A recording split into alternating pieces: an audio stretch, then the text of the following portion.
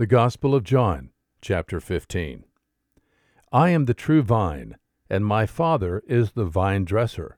Every branch in me that does not bear fruit, he takes away, and every branch that bears fruit, he prunes it, that it may bear more fruit.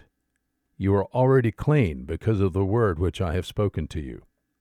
Abide in me, and I in you. As the branch cannot bear fruit of itself unless it abides in the vine, so neither can you, unless you abide in me. I am the vine, you are the branches.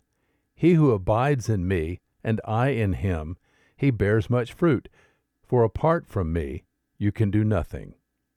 If anyone does not abide in me, he's thrown away as a branch, and dries up, and they gather them and cast them into the fire, and they are burned. If you abide in me, and my words abide in you, ask whatever you wish, and it shall be done for you. By this is my Father glorified, that you bear much fruit, and so prove to be my disciples. Just as the Father has loved me, I have also loved you. Abide in my love. If you keep my commandments, you will abide in my love, just as I have kept my Father's commandments, and abide in his love.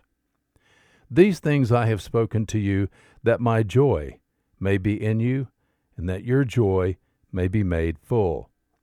This is my commandment, that you love one another, just as I have loved you. Greater love has no one than this, that one lay down his life for his friends. You are my friends, if you do what I command you. No longer do I call you slaves, for the slave does not know what his master is doing. But I have called you friends, for all things that I have heard from my Father I have made known to you.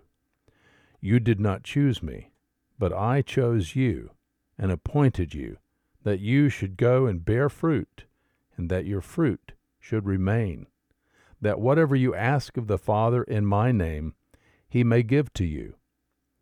This I command you, that you love one another. If the world hates you, you know that it has hated me before it hated you. If you were of the world would love its own.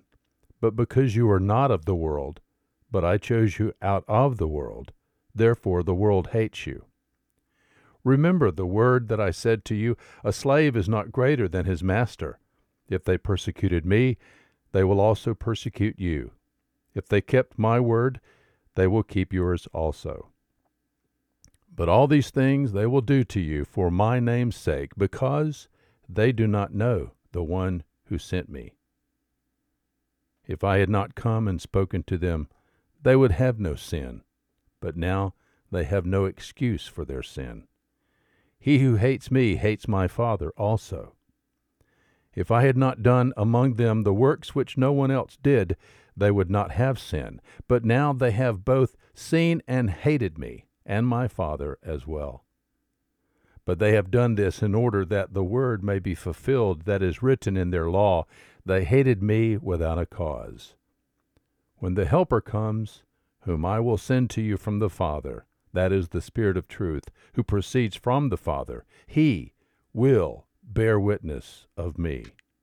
And you will bear witness also, because you have been with me from the beginning. John chapter 15. There is good news today.